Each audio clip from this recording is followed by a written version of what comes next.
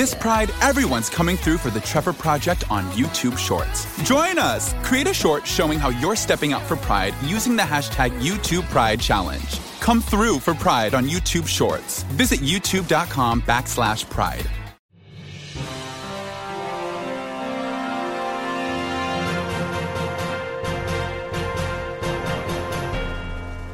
Happy Thursday, everybody, and welcome to episode 92 of the Sneider Cut. I am Collider's senior film reporter, Jeff Sneider, and we've got a jam-packed show for you today. So let's dive right in. We're going to start, I guess I don't even know what the thing is, Star Trek. That's where we're going to start. I was trying to come up with some Star Wars, some Infinity Beyond kind of thing. I don't even know what they say in Star Trek. Beam us up. Yeah, I'm not a Star Trek nerd. I've never really cared for this franchise. The first movie was okay, right? From Abrams and Chris Pine and Eric Bana, but those sequels were garbage. This is like a B or C franchise. This is not what they think that it is. I will say that. And I think that the grosses do reflect that. I mean, this is never going to be like $1 billion franchise. Like it has that aura around it, but it is... Yeah, it's like a $300 to $500 million grosser tops around there, I would say. It's just a niche thing, you know. Anyways, Matt Shakman is coming on to direct the new movie. It seems like we've had a zillion directors for this thing, right? I think Noah Hawley was doing one at one point, and was it S.J. Clarkson and Tarantino? Oh, Tarantino's going to do the Star Trek movie. No, he's not. No, he's not. He's not going to go out on a fucking Star Trek movie. Like those stories were completely insane. Matt Shakman was going to do the Cambridge Analytica movie, which we broke some news on as well. We're going to move into that story after this one, but he's a pretty solid director. A lot of great TV credits. Worked on WandaVision most recently. So I think that he is actually a good fit for the franchise. I think he'll do a decent job. It would have been interesting to see a female director on this, but you know, so be it. There are two female screenwriters, I believe, Lindsay Beer and Geneva Robertson-Dwyer, I think. And apparently the original cast is in talks to return, which is somewhat surprising, but also like, I don't think that Matt Shakman has like the power that a J.J. Abrams does or a Noah Hawley does, or even like the name recognition like a Noah Hawley does. And so if you're not getting people in the theater to see like the direct, like come see Quentin Tarantino Star Trek, believe me, if Quentin Tarantino was doing the Star Trek movie, he'd have a new cast, most likely, because he could just do what he wants. And Noah Hawley, to an extent, would likely have done the same thing, but Matt Shakman doesn't really have that power. It doesn't really have the name branding. So I could see why they would want to bring back the original cast. You know, the Chris Pine cast and all that. And then plus those guys are good. Like that, they are, I would say, a strength of those movies. You know, Chris Pine, Zach Quinto's great as Spock. I really liked, you know, Carl Urban as Bones. I like Zoe Saldana. Like, it's a good group that they have. It sucks, you know, the Anton Yelkin of it all it's tough. But yeah, Simon Pegg is fun. Like, the cast is not the problem. It's always been, to me, the scripts, and I don't know, it's not my cup of tea. I mean, I do see these movies. It's not like I actively like avoid them like the plague. But I've yet to be really dazzled. I mean, that third movie was inexcusable. And I think that the Star Trek slate needs to be wiped completely clean. I don't think that they should bring back Chris Pine. I don't think that they should reach back for, you know, the Chris Hemsworth cameo and do a story about father and son there. I don't think I need William Shatner coming back. Like, you got to get new fans. You're like, the series is living in the past. It's living in the past with too many people and storylines and stuff like that. I think you just need someone to go in there and build a new machine, sort of, with the same structure and bones. So yeah, Star Trek, whatever. Anyway, so Matt Shakman had dropped out of this Cambridge Analytica movie that the Russo brothers are producing. They've had a tough time. They said that they had, you know, the financing, things were ready to go, and they have some pretty interesting cast circling this thing. For starters, Eddie Redmayne is attached to star as Christopher Wiley. If you're not familiar with like the Cambridge Analytica thing, they are, like the data mining company that sort of, got involved with Facebook and everything and sort of had a hand in the Trump election. So Eddie Redmayne is now circling the lead role.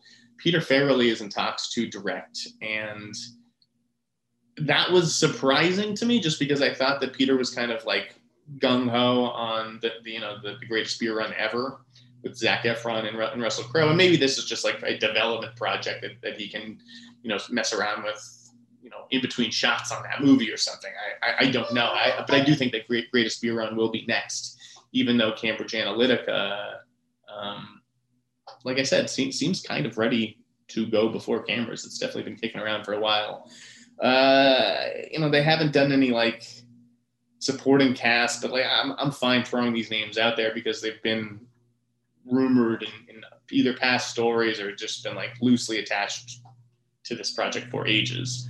But it's Paul Bettany, that they want. They want Elizabeth Banks and they want Will Ferrell to play Steve Bannon, which is pretty interesting. I think he'd actually do a really good job.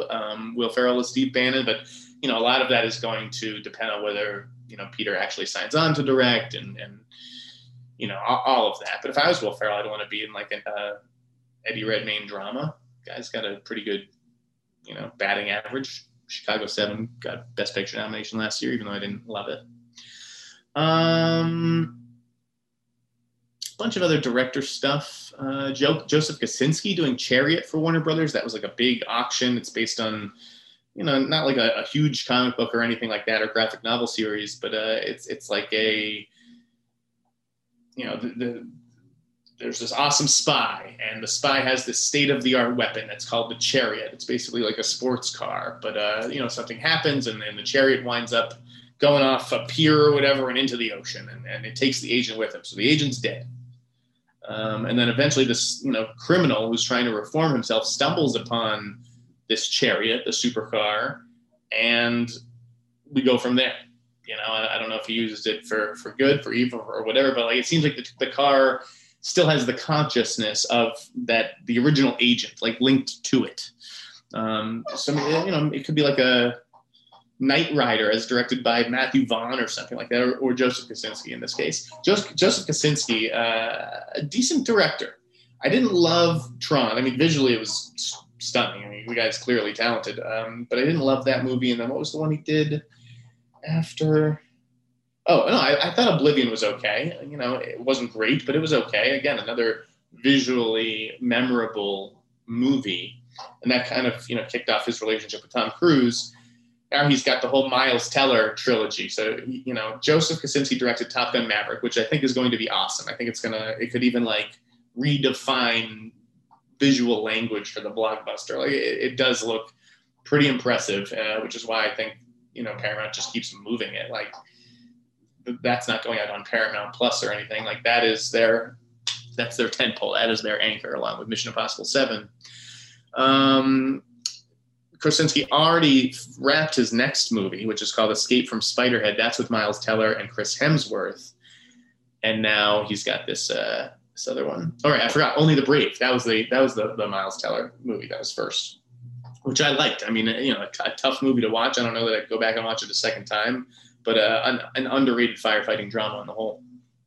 So I think that's a smart play by Warner Brothers, getting into business with Joseph Kosinski, and this seems like the kind of at least super spy story that we haven't really seen that much of, where like the car is a huge part of it. Jamie Payne directing the Luther movie. I only watched like one or two seasons of Luther. It kind of lost me for whatever reason, even though Idris Elba is really, really good, in that role. So he's been trying to get this movie made for like 3, 4, 5 years or something like that. It's been in development a long time. I don't know why the BBC was like hesitant to pull the trigger on this, because Luther is one of their bigger properties, but maybe it was just a matter of expenses and Idris Elba doesn't come cheap. So from what I understand, because Luther was available on Netflix, and the BBC and Netflix have a relationship due to Peaky Blinders. What I've been tracking for months is that Netflix had come in to rescue the Luther movie, and that they were just like, yeah, we'll give you the money and you can do it, because I mean, how much could a Luther movie cost? Let's say those episodes, and I'm just ballparking. I know nothing about TV budgets and shit like that, but let's just say the budget of an episode of Luther was $5 or $6 million. So 2 hour long episodes would be 10 or 12 million. If I was Netflix, I'd come in, offer 20, 25 million for the budget, get some more explosions in there, some more action set pieces and stuff like that. You make it, 105-minute movie, and for 20, $25 million to have an original Idris Elba movie seems like a good deal to me, especially with Idris, starring in the Suicide Squad and George Miller's new movie. Like, he's got a lot going on. It's not like his next movie is The Dark Tower, right? Which is kind of going to flop and kind of put a little stink on him.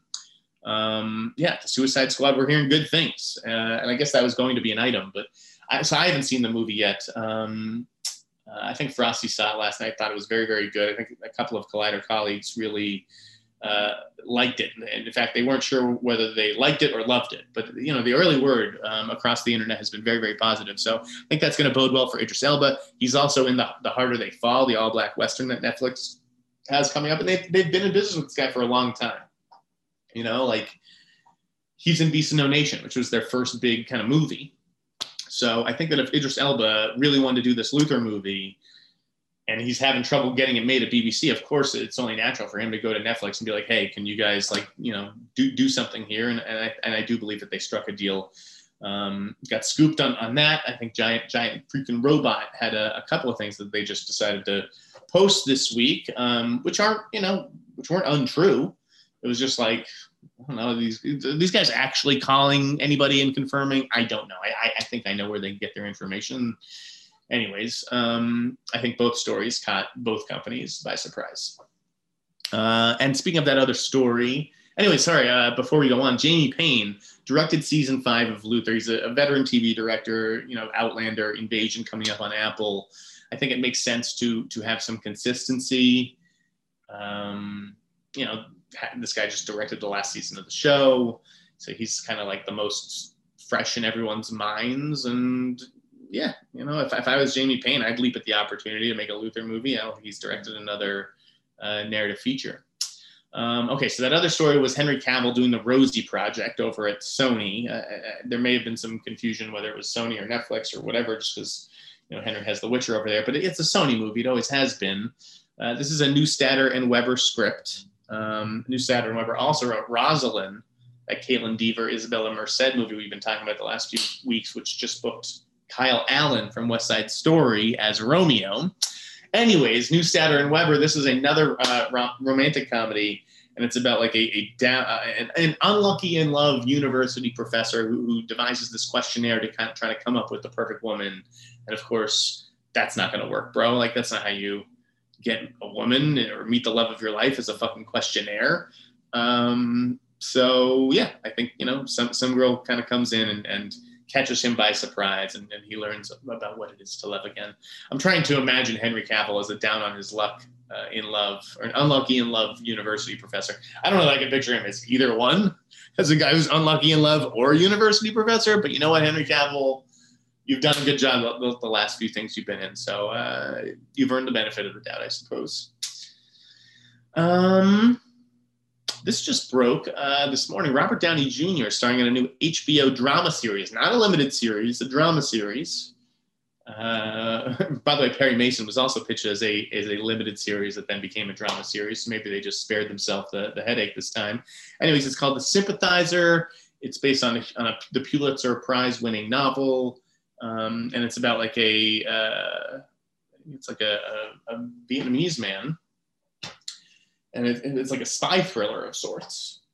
And so Robert Downey Jr. is not going to be the star of the show. There's like a worldwide casting search for the star, but he's going to sort of represent America and all the, not so great things about it.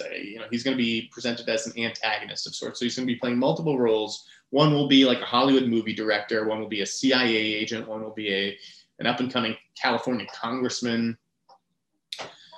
It certainly sounds interesting, and the coolest thing about this is that it's from director Park Chan-wook, the director of Old Boy and the whole Vengeance trilogy, and I was just showing my dad and his girlfriend last night the trailer for The Little Drummer Girl, which I never saw on AMC, but it started to hear good things about again recently. It's just sort of asking people what limited series should we be watching.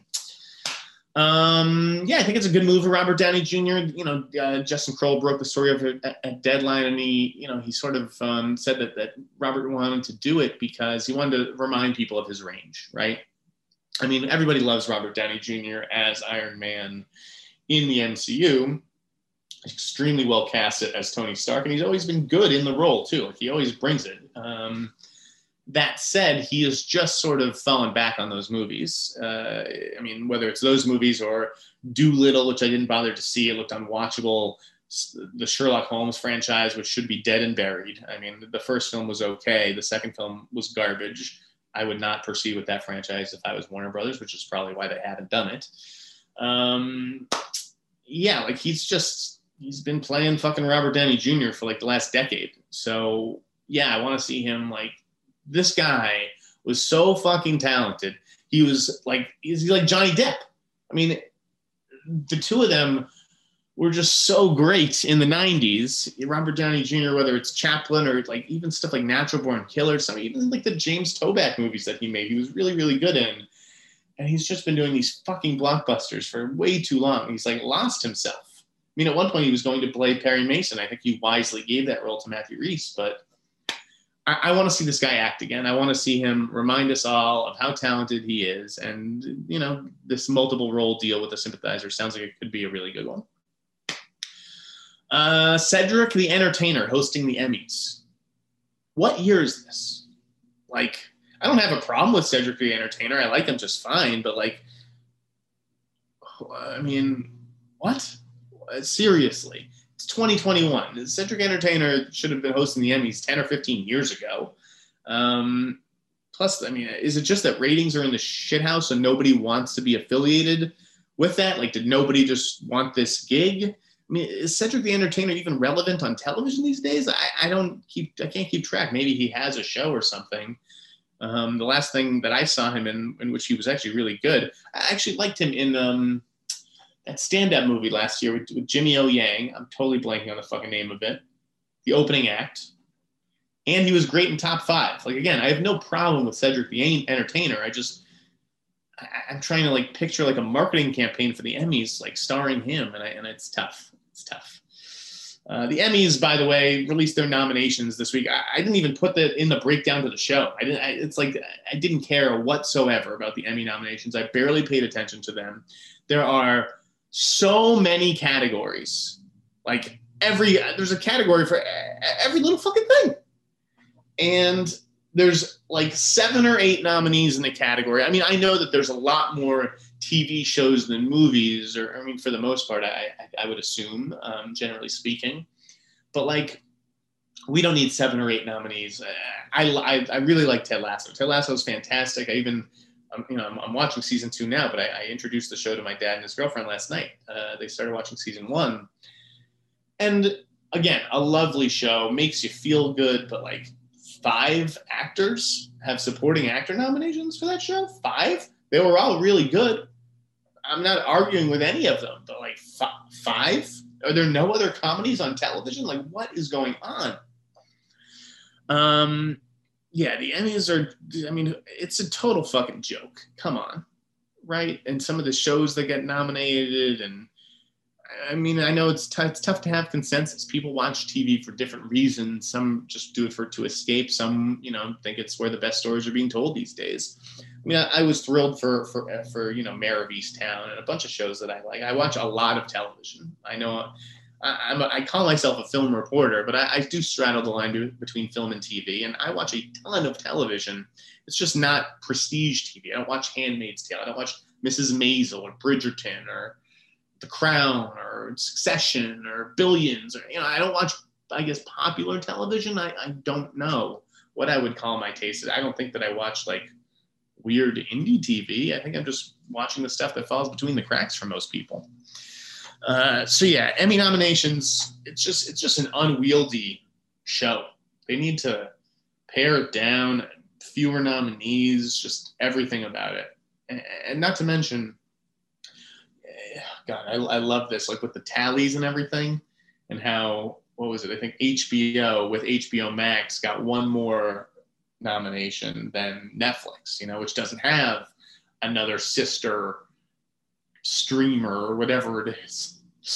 It was just so funny that whole, counting the tally thing, and who, because I guess that there is some value in being able to say the most Emmy nominations of any network this year, or whatever it is. But now it's platforms. It's not networks, it's platforms, because don't even get me started. It's just so ridiculous. And that is what I'm talking about. Like when you really see this whole town is just a pissing match. It's just a dick measuring contest 12 months a year, and they will just find different ways to measure the dicks. I'm telling you. And Jennifer Salke did an interview with, on behalf of Amazon, and it was just, I'm just reading it like, this is so sad. They got the nominations for Underground Railroad, nothing for Small Axe. This is like one of these shows that like got caught in no man's land, where they're like, it should have been up for Oscars. Everyone thought, Mangrove would even get a Best Picture nomination. It wasn't my personal favorite. I liked Red, White, and Blue with John Boyega, but they're like, no, this is a TV show. And then, of course, to the TV voters, they're like, these are movies.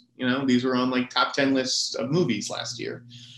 Obviously, the line is blurring. It's tough to distinguish what is what these days, but we are definitely going to get some funny situations out of this awards insanity.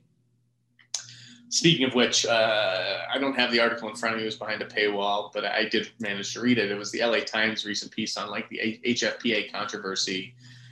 This group is done. Stick a fucking fork in this group. It is done. You want another award show? Go create the fucking, the Platinum Platform. It's like the Golden Globes as we know it is done. And I'm not saying the HFPA has to disband.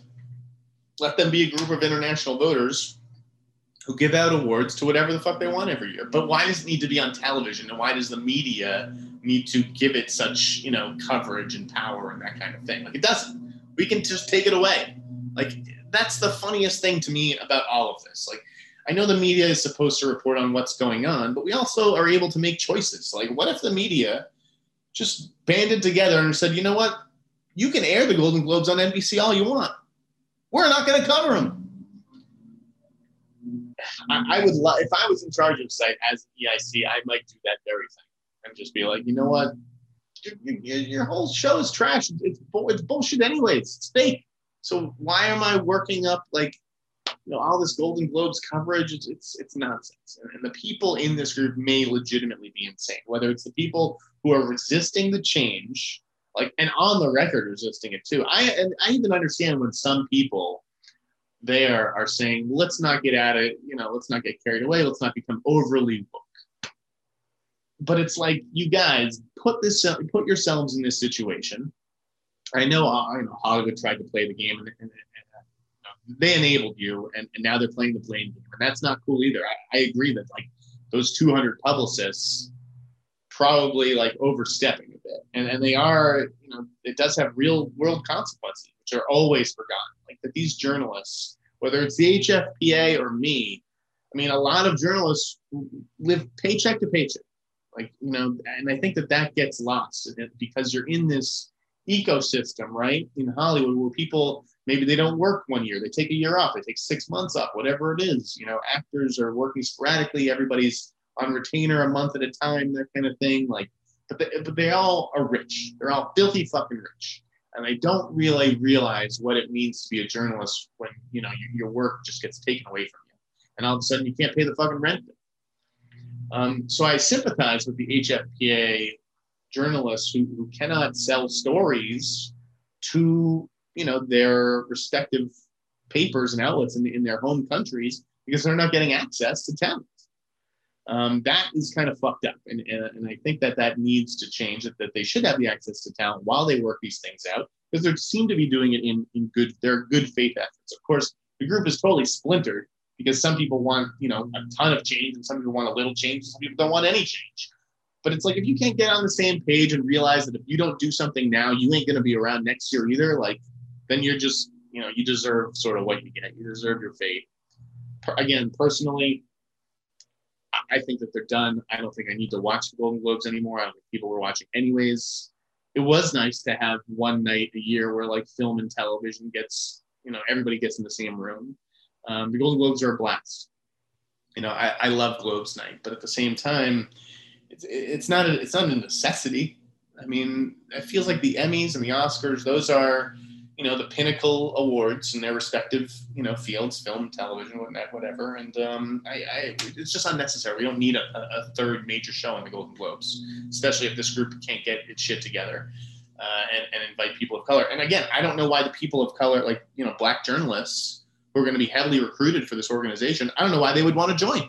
They can go start their own thing. Like, what does it matter being in the Golden Globes, especially if you're not going to get all the perks that they were getting before, where you're getting trips to France and you're getting your ass kissed and all the selfies with the stars and all these nice meals and gifts, and if you're not even getting that shit, well, like, who cares? Remember, guys, I don't vote for anything. I am happy to not be part of the critics group. I can't even, like, as much as part of me maybe would love to be in the LA Film Critics group or even just for a year to see what, like, the ceremony's like and the voting process is like. The idea of getting in a room with everyone on film Twitter and everyone's just arguing all day and the picks are just uber pretentious, I would go fucking insane. I'm sure I'd even ruin what little reputation I have left in that room, because I would be like, you don't even want to know what I would be like in that room when they're trying to hand out fucking awards to people who are just frankly quite undeserving. I'm not just talking about the LA Film Critics. I'm talking about film critics groups in general. LA Film Critics actually have pretty good taste most of the time. All right. Pierce Brosnan and Adam Devine joining forces on The Outlaws. Yeah, you know what that's going to be. John Wick 4 added Marco Zaror. Okay, when are we getting my Bill Skarsgård confirmation? Okay, these. Well, I'll come back to those. Hold on. Netflix nabbed Windfall, Charlie McDowell's movie, starring Jason Segel, Lily Collins, and Jesse Plemons. This didn't ring a bell for me. So I didn't know if it was like that those three are going to star in this movie that hasn't shot yet, but it has been shot. It's finished. It's in the can, and Netflix has acquired it. I'm looking forward to that Hitchcockian thriller. I do like that cast. Javier Bardem to star in a Lyle Crocodile movie. Sure. Rod Lurie directing a movie about the Malaysian 1MDB financial scandal and the journalist who broke it, Claire Newcastle Brown. That's a fascinating story. I did not read the book about, what is it, like Joe Low or Jai Low or something like that. But like, that scandal had international repercussions. It touched Hollywood. It was all like about the Red Granite Wolf of Wall Street guys and shit. It touched DiCaprio. I think he had to like give back some gifts and stuff. Like, it is a crazy movie. And I really like Rod Lurie as a director. I think he's very, very thoughtful. Really like The Outpost last year. Thumbs up for that project. I'm looking forward to that. And Claire Brown sounds like a great role for a young actress. You know who I would go after? I think Jessie Buckley would be pretty interesting in that. The Alchemist, the Paulo Coelho novel, is finally going before cameras. Kevin Frakes, my buddy, is directing with Tom Hollander, Sebastian D'Souza, and Shora Agdashlu starring. That's interesting. Wes Took, writing the Thomas Crown Affair for Michael B. Jordan. That sounds interesting. Like I'm down to check that out. I was never like the kind of guy who thought that Pierce Brosnan Thomas Crown Affair was like all that. I know that movie really does have its fans, but I'm totally down for like a black reinvention of that whole thing. Jeff Daniels narrating Apple's 9/11 documentary. I only bring that up so I can mention The Looming Tower, which, my dad and his girlfriend just finished. Like, that was the last limited series that I recommended. Now we're trying to get them a new one. But, 9/11's coming up in 2 months, basically, less than 2 months. It'll be the 20th anniversary of that tragic day. So I think we're going to get a lot of 9/11 specials and that kind of stuff. But, to me, The Looming Tower really was like the best out of all of them. I thought it was a fantastic show. It's kind of been forgotten on Hulu, or people don't talk about that among like the great limited series, but I think it is. I think it's absolutely fantastic, and I know that they really, really liked it. Showtime picked up the Vanessa Bayer and Molly Shannon show, I Love This For You. The interesting thing on that one is that Sybil Shepherd will not be along for the ride. What happened there? Either Sybil Shepherd was not a good fit for the role, and they were like, all right, we need to go younger with this. We need to go, diverse with this role, whatever it is, because that would have been like 3 white ladies atop the show. So it's either that. It's either Sybil Shepherd got on set, did the pilot, and was like, this is not for me. This is not the show that I thought it was. I don't like the character. I'm out. Or, and I hope that this isn't the case, I'm going to knock on wood, but I have to put it out there as a possibility, could Sybil Shepherd be sick? There's a lot of times, particularly right now with the COVID of it all, it's like maybe she shot the pilot. I don't even know. It could have been a long time ago. And then she's like, you know what? I don't really want to be back on set around a lot of people, whether she's sick or trying to avoid illness. I should put that. So I don't think we're ever going to find out why Sybil left the show or what happened there, but I did think it was interesting because I was looking forward to seeing her on that show. I remember that announcement. Joey King, the great Joey King, signed a first look deal with Netflix. She stars in the Kissing Booth franchise. Kissing Booth 3 is on its way. But the real reason I wrote this up is because Joey King is about to blow up next year with Bullet Train in a big way. I'm almost done with Bullet Train. I got 90 pages left. I'm going to finish it over the next few days. It's fucking good. And Joey King has a pretty badass role, and I can't wait to see how she plays it. I think it's cool that she's going to be like developing and producing stuff for Netflix. That's awesome. Apple, meanwhile, signed a first look deal with Adam McKay. Now, I thought that was interesting because Adam McKay's next movie, Don't Look Up, is at Netflix. So it's like if you're Netflix and you like this movie that you're seeing, why wouldn't you offer that deal to Adam McKay? Maybe they're just getting out of the deals type of business. Maybe it would have been too expensive for them. Or maybe they're just like me and they don't really like Adam McKay's stuff. I mean, I hated Vice. I didn't love The Big Short. At least I didn't think it should have been like a zillion Oscar nominee. So maybe they're just looking at those 2 movies like, you know what? We're happy to work with this guy on a movie-by-movie basis, but do I need a first-look deal with him? Not particularly. Again, I don't know. Maybe they did. Maybe they, wanted the first-look deal, and Apple just, like, shelled out a ton of money for him. I don't know. I assume the signing was competitive there, but Adam McKay, I'm mixed on him overall, I would say. I am really looking forward to the Lakers series. I will give you that, Adam McKay. That sounds fascinating. I love the cast he put together, and that's over at HBO. So the guy's touching all the bases. I'm surprised HBO didn't offer him a first look deal, but I guess it was for movies at Apple, and that may have been, the deal. Maybe Netflix wanted him, for television. Maybe I don't even know where he has his TV deal. Peacemaker directors. This was just a scoop that we thought that we had, but I guess it had already sort of been put out there piecemeal by the Ronin. So props to them on these scoops, but.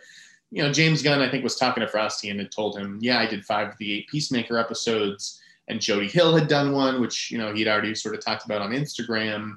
The other 2 directors were Brad Anderson and Rosemary Rodriguez, veteran TV element right there. So a nice little lineup of directors for Peacemaker. And we just don't know when the show is going to be set because I don't know the fate of John Cena's character in Suicide Squad, whether he lives or dies. And frankly, I was wondering, with the Idris Elba of it all this week, because I saw it alluded that Gunn was going to be potentially developing like multiple Suicide Squad spinoffs, not just one on Peacemaker. I was surprised we hadn't heard more about Idris Elba and his character, like whether he's going to get his own show or maybe he ends up biting the dust. I don't know. The thing about James Gunn is that I do believe him when he says like anyone's head could explode at any time in this movie. All right, let me back up here. There's some two interesting stories about two of the most talented late actors, but I wanted to mention them both. So there was a story that came out this week that James Gandolfini was offered $4 million to to take over, the lead on The Office, basically, once Steve Carell left as Michael Scott. So this would have been before James Spader's Robert California. And I don't know if James Gandolfini would have played Robert California or like a different character, like they would have tailored something to him and his sense of humor. I actually could have seen James Gandolfini as Charles Minor, as Idris Elba's character, to bring this conversation full circle. But Gandolfini, I don't know whether it was, because I do think he had like a good sense of humor, Jim. I think he would have been pretty good on The Office, even though my dad was like, I can't imagine that. Like, I actually could. But so he was developing the night of the John Turturro show, leading up to his death. I don't know if HBO just really wanted to market that as like James Gandolfini's follow-up to The Sopranos, or what the deal was, but they were so protective of him. They just did not want him doing, this big show. Maybe they felt he was HBO talent. They didn't want him top lining this NBC show, and so they gave him $3 million not to do it. Can you imagine that, getting paid $3 million to not do something and just sit on your ass and wait for us to be ready on the night of? That's a wild story. Would have been fun to see James Gandolfini on The Office, but I think everything probably worked out the way that it should have. Meanwhile, Chadwick Boseman, this was an interesting one. I didn't know. I guess this has been out there here and there, but it never really been picked up anywhere until I saw it in a Ringer story this week that Chadwick Boseman had agreed to star in an LA Confidential sequel prior to his death. I don't know if this was, right before he died, or if it was like way, way back when he was making 42 with Brian Helgeland and the project just never got off the ground for whatever reason. Because I imagine Chadwick was busy with Black Panther and the MCU stuff. But, Brian Helgeland did 42. That was sort of Chadwick's big coming out party as Jackie Robinson. Maybe Chadwick felt like Yoda, maybe just wanted to be a part of like a sequel to a great movie, LA Confidential. I mean, that's a great script from Brian Helgeland right there, directed by Curtis Hanson. But yeah, a fun sort of thing to think about, that Chadwick might have starred in like an LA war movie. All right, let's see. We got so many reviews to do too. Chris Maloney made a little short film with Brian Taylor, the co-director of Crank, and they're selling it as an NFT. We have the story up on Collider.com. You can check that out. Confess Fletch. We added Collider broke some news about some cast additions. Annie Mumolo from Barb and Star, Lorenza Izzo from Knock Knock, and Aiden Mayeri, who was in that Vanessa Bayer Molly Shannon show on Showtime. Zac Efron today left CAA for WME. Apparently, he also left his management at Alchemy Entertainment, Jason Barrett. He's had the same team basically since I have been doing this job. So early 2000s, High School Musical days. And I got to say it was the right move. Right move. He needs a clean start, Zac Efron. He needs just new branding, new everything. Because he is talented, and I think he's a very good-looking guy. He's had too much plastic surgery and whatnot. But there is something there. And he needs to find the right agents to harness that and to get him the best scripts and meetings and all that stuff. He had gone over and started doing, non-scripted stuff. He had the Quibi show, Killing Zac Efron, that never aired. He had a travel show, and I'm sure, maybe he needed that to just go out into the jungle and be alone with a small crew and kind of lose his mind or have some fun on vacation or whatever. But it sent the wrong message to the town. Is this guy a movie star, or is he doing fucking travelogues here? What's the deal? So I think that Zac Efron needed to do what he did today. He gets a clean slate with fresh reps who get to, they don't have to think of him as the kid from High School Musical. They can have a little bit of fun with his image. He did wrap the Firestarter movie for Blumhouse that I'm looking forward to. But I am rooting for Zac Efron. I always kind of have been. And I hope that this change and, fresh start benefits him. Over the weekend, I posted a story about the 5 directions to take the Fear Street franchise next. I think I teased it on last week's podcast. But give it a read, because I worked hard on it, and I thought it was pretty smart direction. So, what were the 5 things? It's the Cheerleaders movies, the Evil Cheerleaders franchise that is a super chiller thing that R.L. Stine did. There's 4 or 5 books in that franchise. That could be its own thing. You can even do a series out of it. The Babysitter books, which were my favorite growing up. Yeah, they kind of ran off the rails, but those first two Babysitter books were really, really good. And I think The Babysitter is the best thing R.L. Stine has ever done, personally, that first book. I looked at all these Fear Street books, and I saw certain themes and settings and things like that in them. And I think that you need to do, a snowbound movie and a beach movie. Those are two different movies. But there were just several books set at the beach or, about lifeguards and a couple of books set at ski resorts and that kind of thing. And, why not just combine them? I mean, because these books are like 150, 180 pages. There's not quite enough there to make a full movie. But yeah, I think if you took things from this book and things from that book, you could actually wind up with a pretty good, horror movie or horror franchise. And then the fifth one was like, it was about holidays, right? It was like, because there's books about Valentine's Day and Halloween and New Year's Eve, and it's just like, have fun with the whole R.L. Stine holiday movie, likely probably set around Christmas. He has those Silent Night books that would make a great sort of foundation for a holiday franchise. Okay, I watched a ton of fucking movies this week. I don't know what is embargoed, what is not. I'm just fucking laying it out there this week because I don't know if there will be an episode. I'm going back to LA. I'm going back to LA next week. Going back to LA. I'm staying with a friend. While I do my own apartment hunt. It's not going to get carried away or anything like that. I want to find a place quickly, but I just don't know. Given the chaos of next week, if there will end up being a podcast or not. I will keep you posted, and I will do my best to record one. But so let's just knock out a bunch of reviews. We've got about 15 minutes left in the show. Joe Bell, Mark Wahlberg. I thought it was good.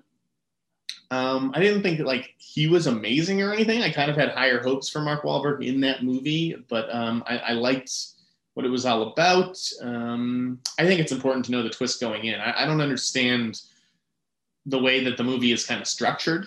I might have been a little bit more upfront about its intentions. Reed Miller was good. If I had more time, if I wasn't planning a move and saying goodbye to my family and I got a few other, long-term assignments on my plate, I probably would have reached out to Reed Miller for an up-and-comer of the month piece because he it's a heartfelt performance from him. It felt like he, had maybe experienced some, homophobia or whatever in his own life because you could really see the pain behind this kid's eyes. I watched Surge last night, this Ben Whishaw movie that's been around for a year. I think it debuted at Sundance 2020. Thought it was okay. He was a pretty compelling force, and I love the actress who played his mother. The movie didn't really build too much, but it was, I kind of couldn't take my eyes off of it. It's a very jittery performance. The camera works kind of all over the place, but there was something that, I just kind of could not stop watching. The Anthony Bourdain documentary Roadrunner was good. I would definitely recommend that. A little long. It's a full 2 hours. Probably could have cut 15, 20 minutes out pretty easily. There's maybe too much of, him and the show and eating and people talking about it. I don't know. But the last third is really good once it gets into the Aja Argento stuff. And just, I felt I've never met the guy. I never really watched any of his shows, but I felt a kinship with Anthony Bourdain. The guy was just a searcher, and he never really found what he was searching for. And there was just this sadness that he was hiding and this darkness that I think he covered up with a sense of humor. And, anyways, it was a good movie. Good movie. Tomorrow War I watched. The Tomorrow War was a guilty pleasure. It was a good, bad movie.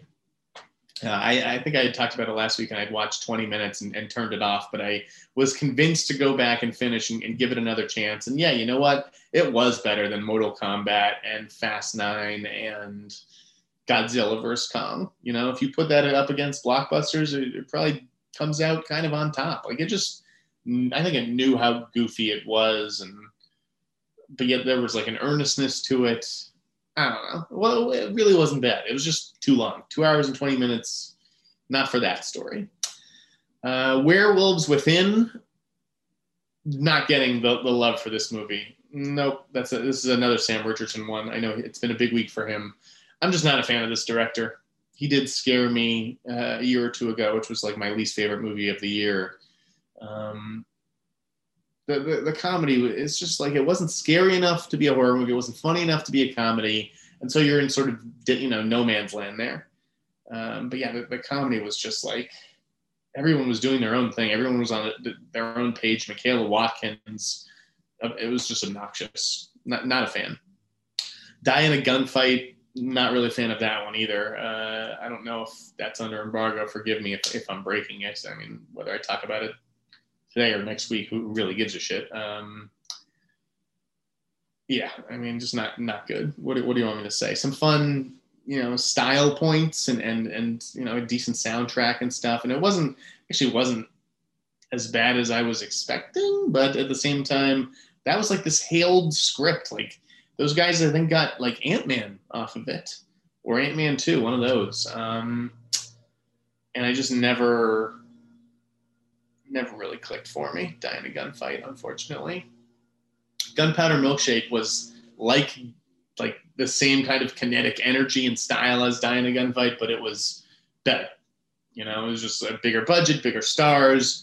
Not a great movie by any stretch of the imagination, Gunpowder Milkshake, but I had fun with it. It had some fun action set pieces, however ridiculous they may be. Worth a watch on Netflix. Again, this is a movie that feels like a free bonus, to your monthly subscription. You're not there for Gunpowder Milkshake, but if it is there, you might as well give it a look, right? Fear Street 66 is also streaming on Netflix, or will be tomorrow, tonight, whatever.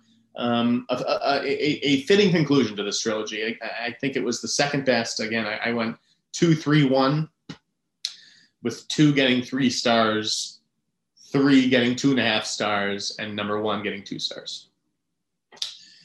The thing about 1666 that I liked, I mean, I didn't love The Witch. I think it's tough to make a horror movie set in like really olden days where everybody talks really, old fashioned and shit like that. But, it held my attention. And when it started to, lose that attention, then it goes back to 1994. So spoiler, and it's not really a spoiler because this has been alluded to in Netflix's own like press materials and stuff like that. Because I knew about it going in, and not from like a source or anything.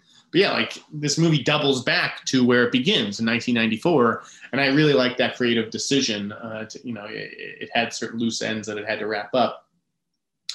Again, credit to Lee Janiak. She did a good job. Even though that first movie, I think, left some room for improvement, she found the through line in these last 2 movies, and overall, again, a successful experiment by her and Netflix and Churn Entertainment. The Boy Behind the Door, that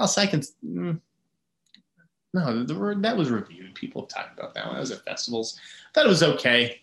Didn't think it was anything special, but as far as like Shudder originals go, or Shudder movies, sure, it was worth a look.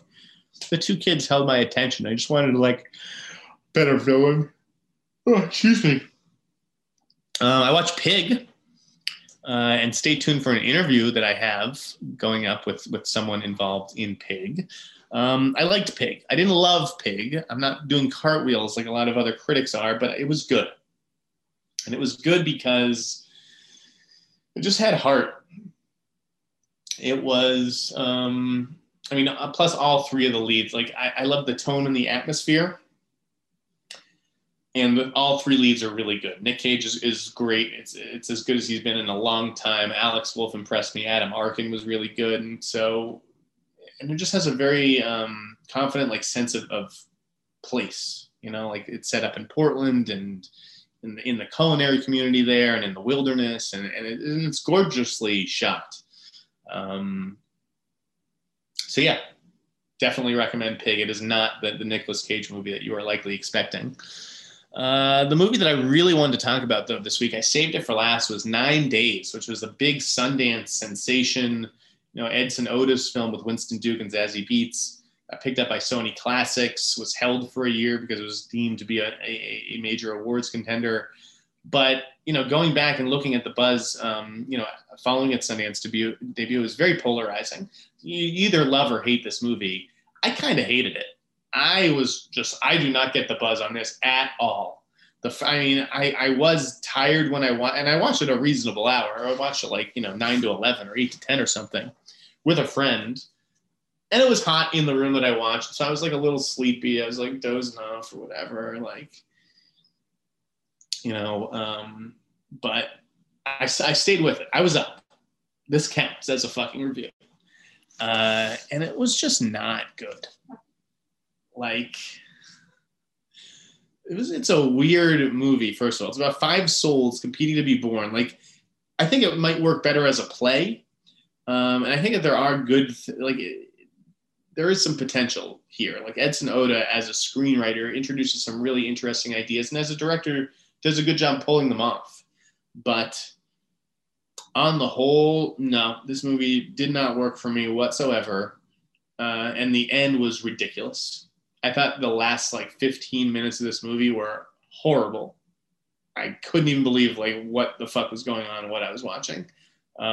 So a swing and a miss to me. I do not see this having any sort of awards profile this year. But I'm on a different page with awards than most people this year. That movie Mass. No, give me a break. 4 people in a church basement talking about a school shooting. You think people are going to be eager to pop that screener in? If it was, the cast of, what was that Roman Polanski movie with Christoph Waltz and Kate Winslet and everybody, and John C. Reilly. I forget what the fucking title was. But, if it was that cast, maybe. This cast, as talented as everybody is, Jason Isaacs and Ann Dowd, that's not going anywhere. I'm sorry. Martha Plimpton is not getting a fucking Oscar nomination for a movie directed by Fran Kranz.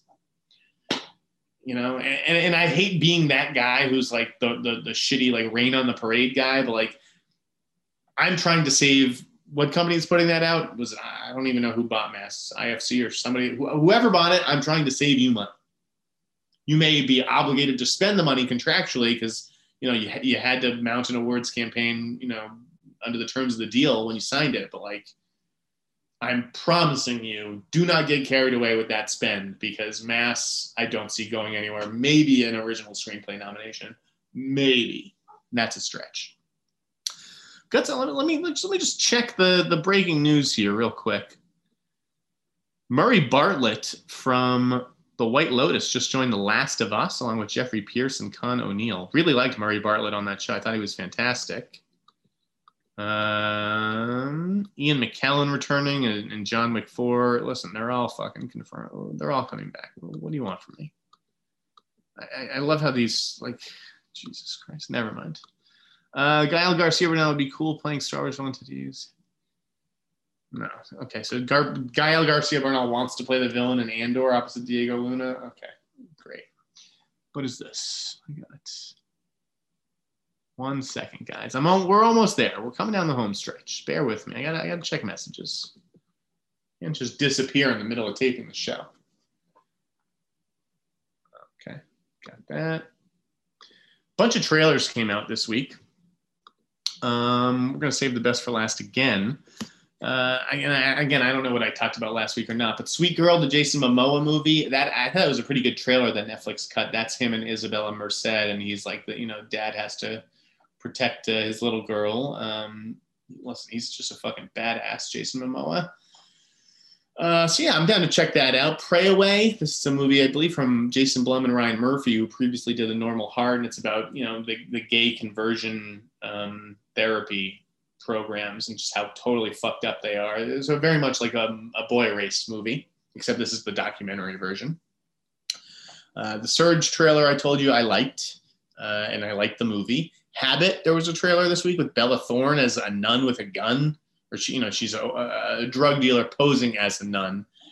I mean, I actually like Bella Thorne. She's always really sweet to me, or was when I used to interview her for The Wrap. But yeah, that looked like just B-movie trash garbage. Flea and Crypto Zoo. Those are the animated movies out of Sundance. Flea won the, this is FLEE, not FLEA, like the insect. It's about a gay refugee, fleeing Afghanistan, like, revisiting his past and, the secret that he's had to hide. It won the grand jury prize at Sundance, and I'm very much looking forward to that one. Neon picked it up, I believe. It's supposed to be very, very powerful and very moving.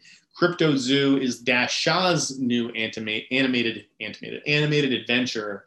And I like that. I saw that, as part of virtual Sundance, and the animation is absolutely stunning. It's gorgeous, and just like a weird kind of interesting story about mythical creatures and animals. And you guys know me, I'm not a huge animation guy, but I recommend that, and I can't wait to see Flea, which reminded me very much of Waltz with Bashir, which is a masterpiece. Persepolis, which is good, and Tower, which was also really good. So maybe I just like that style, like the animated documentary style. I don't know if I mentioned The North Water last week. That's the AMC Plus series with Jack O'Connell and Colin Farrell and Stephen Graham. And I think Hollywood Reporter reviewed that this week and said it was just like brutal. Not the greatest show, but like it has a real intensity and it's directed beautifully. I think it's the show shot as far north as anyone has ever shot before. And it looked good. I just don't have AMC Plus. I got to get on their like press list or something. I got to get a hold of those screeners. That and like Gangs of London. I'm missing out on AMC Plus stuff, and I'm not okay with it. And for all right, John and the Hole released a trailer today. I did not care for that movie. That was at Sundance. It's about a boy who like fucking knocks out his family, drugs his family, and sticks him in a hole and like leaves him there for a week so he can realize what it's like to be an adult. Let me tell you something. It sucks. The trailer that I want to talk about this week was Blue Bayou from Justin Chon. I thought it looked fantastic. I think that, to me, looks like the first real like awards contender of the year. It's Justin Chon and Alicia Vikander, and it looked to me like Alicia Vikander runs into her ex-boyfriend or ex-lover or ex-husband or something at a grocery store, and he wants to talk to her, and she won't, so she walks away with her kid, and Justin Chon is her new boyfriend or man, and he's walking with her, and the police say stop, and he doesn't stop. And it's like, they don't have any probable cause to stop him. He hasn't done anything wrong, naturally. He's just in a grocery store. But, if the police officer says stop and you don't stop, it could get physical. And it does. And then they fight. And now you're, resisting arrest. And so, okay, then he gets arrested. And maybe it's a minor thing, but now they're checking who this guy is and his paperwork. And it's like, oh, he's not legal. He's going to get deported. ICE, is coming. So then goes to the lawyer, and the lawyer's like, well, I normally charge $5,000. And they're like, well, we can't afford $5,000. And so he has to go, back into a life of crime or to, pull off some kind of robbery. I thought it looks fucking great. Love the style, love the music that's used in the trailer. So if you haven't seen the Blue Bayou trailer, absolutely check that one out. That was the highlight of the week. All right, we're going to get to mailbag, and then we're going to wrap up this show. Slappy White, Instagram me. Slappy, make sure that you send an email because I'm not always going to get it off of Instagram. He said, why aren't more people furious about Disney Plus's decision to place certain movies behind a paywall on a streaming service people already have to pay for? Imagine if Netflix cherry-picked certain movies and said, we think these movies are more valuable and customers should have to pay extra for them. No one would put up with that. There would be such a backlash against Netflix if they did that.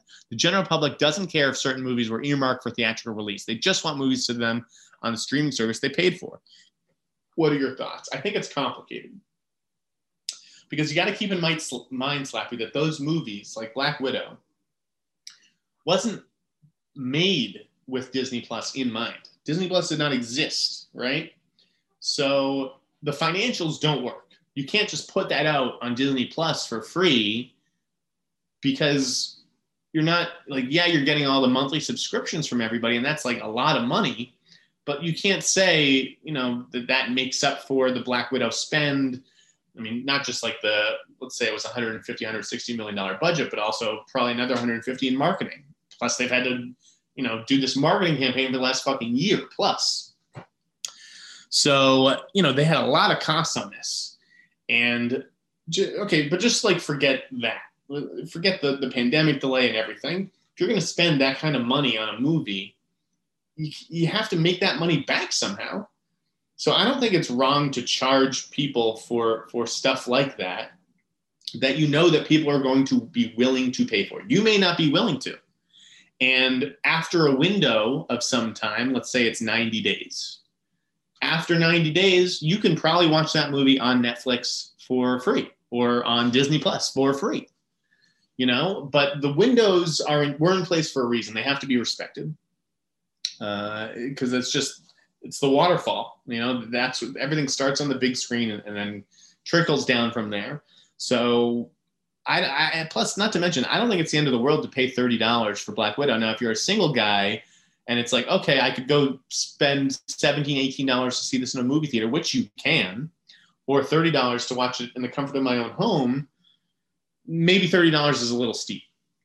You know, like you're going to go to the theater in that case. But if you're a couple, okay, now the movie is only $15 a piece. And if you're a couple with a kid, you know, who loves the MCU, now those tickets are $10 a piece, right? You're three people paying $30. So I think that it makes a lot of sense for families. I think Disney Plus is obviously aimed at families.